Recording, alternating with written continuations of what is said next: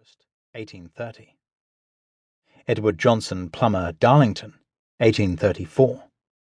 And a scene from the hallway was in reverse. The strangeness of such reversals, turning everyday words into a form of mysterious code, is something Carroll would later remember when producing the mirror writing of Jabberwocky. However, when in 1878 he signed a letter to one child friend, Lewis Carroll, he was also retracing a moment from his own childhood, because at some stage he decided to play the workman's game in reverse.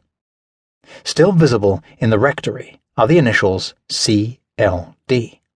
Charles Lutwidge Dodgson, that he etched in fiddly and precise letters on 2 panes of glass.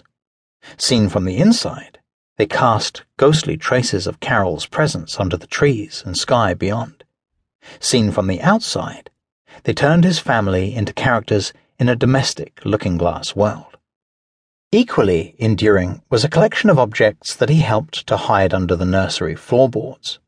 Although little is known about when this was done, or why these particular items were chosen, most of the objects have survived, but their secret histories have been lost. So in their current state, they're hard to distinguish from the fragile bric-a-brac of any Victorian family. They include a linen handkerchief, delicately embroidered with lilac flowers, a child's battered leather shoe, and a hand-stitched glove that may once have been white, but is now crusty and liver-spotted with age. Fragments of a clay pipe and crab shell are muddled together with a thimble, a tiny penknife, a crocheting instrument, and some pieces from a doll's china tea set. Other items include a printed cardboard S, a geometrical counter for a game, and a sample of Carroll's handwriting. Just 1 or 2 objects might be dismissed as a household accident, like the missing toy plane in Geoffrey Hill's Mercy and Hymns, 1971. 2 inches of heavy snub silver that spins through a hole in the classroom floorboards, softly, into the rat droppings and coins. However, the fact that the Dodgson family's physical clutter was originally accompanied by a note written by some local builders stating that this floor was laid by Mr. Martin and Mr. Sutton, June 19, 1843, suggests that it was a deliberate collection.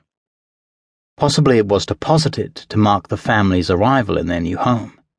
Items like children's shoes were still occasionally hidden behind walls or under floorboards as symbols of good luck, rather as horseshoes are hung on walls today, long after a genuine belief in their magical powers had faded to a nagging superstition.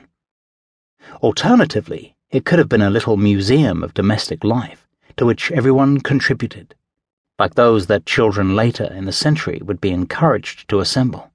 But whatever the original intention behind this 3-dimensional scrapbook, its real importance to Carroll only became clear many years later. In fiction, scenes such as Esther burying her doll near the start of Dickens' Bleak House, 1852-53, usually signal a type of symbolic renunciation. Esther puts away her childish things once she learns that childhood is not a fixed period of time, but a state of mind she can no longer afford. Carroll, on the other hand, appears to have treated his family's things more like the small grey elephant, large beetle with a red stomach, and finely modelled bull with a suede skin that the children in Kenneth Grahame's collection of stories Dream Days, 1898, bury in their garden to prove that their love for these old toys was not entirely broken. One link remained between us and them. The Dodgson hoard was not discovered until 1950, when the nursery floor was taken up during more building work. But long before that, Carroll had shown that he was capable of treating it in a similar way to the children in Grahame's story. It was a private time capsule he could dip into in his writing whenever he wanted to investigate the links between himself and his childhood, allowing him to lift up a loose floorboard in his memory and bring the buried treasures of a past to light. Even when he was writing about fictional characters, Carroll enjoyed rummaging around in his mind for interesting physical odds and ends. He remained especially fond of objects such as thimbles, which frequently rose to the surface.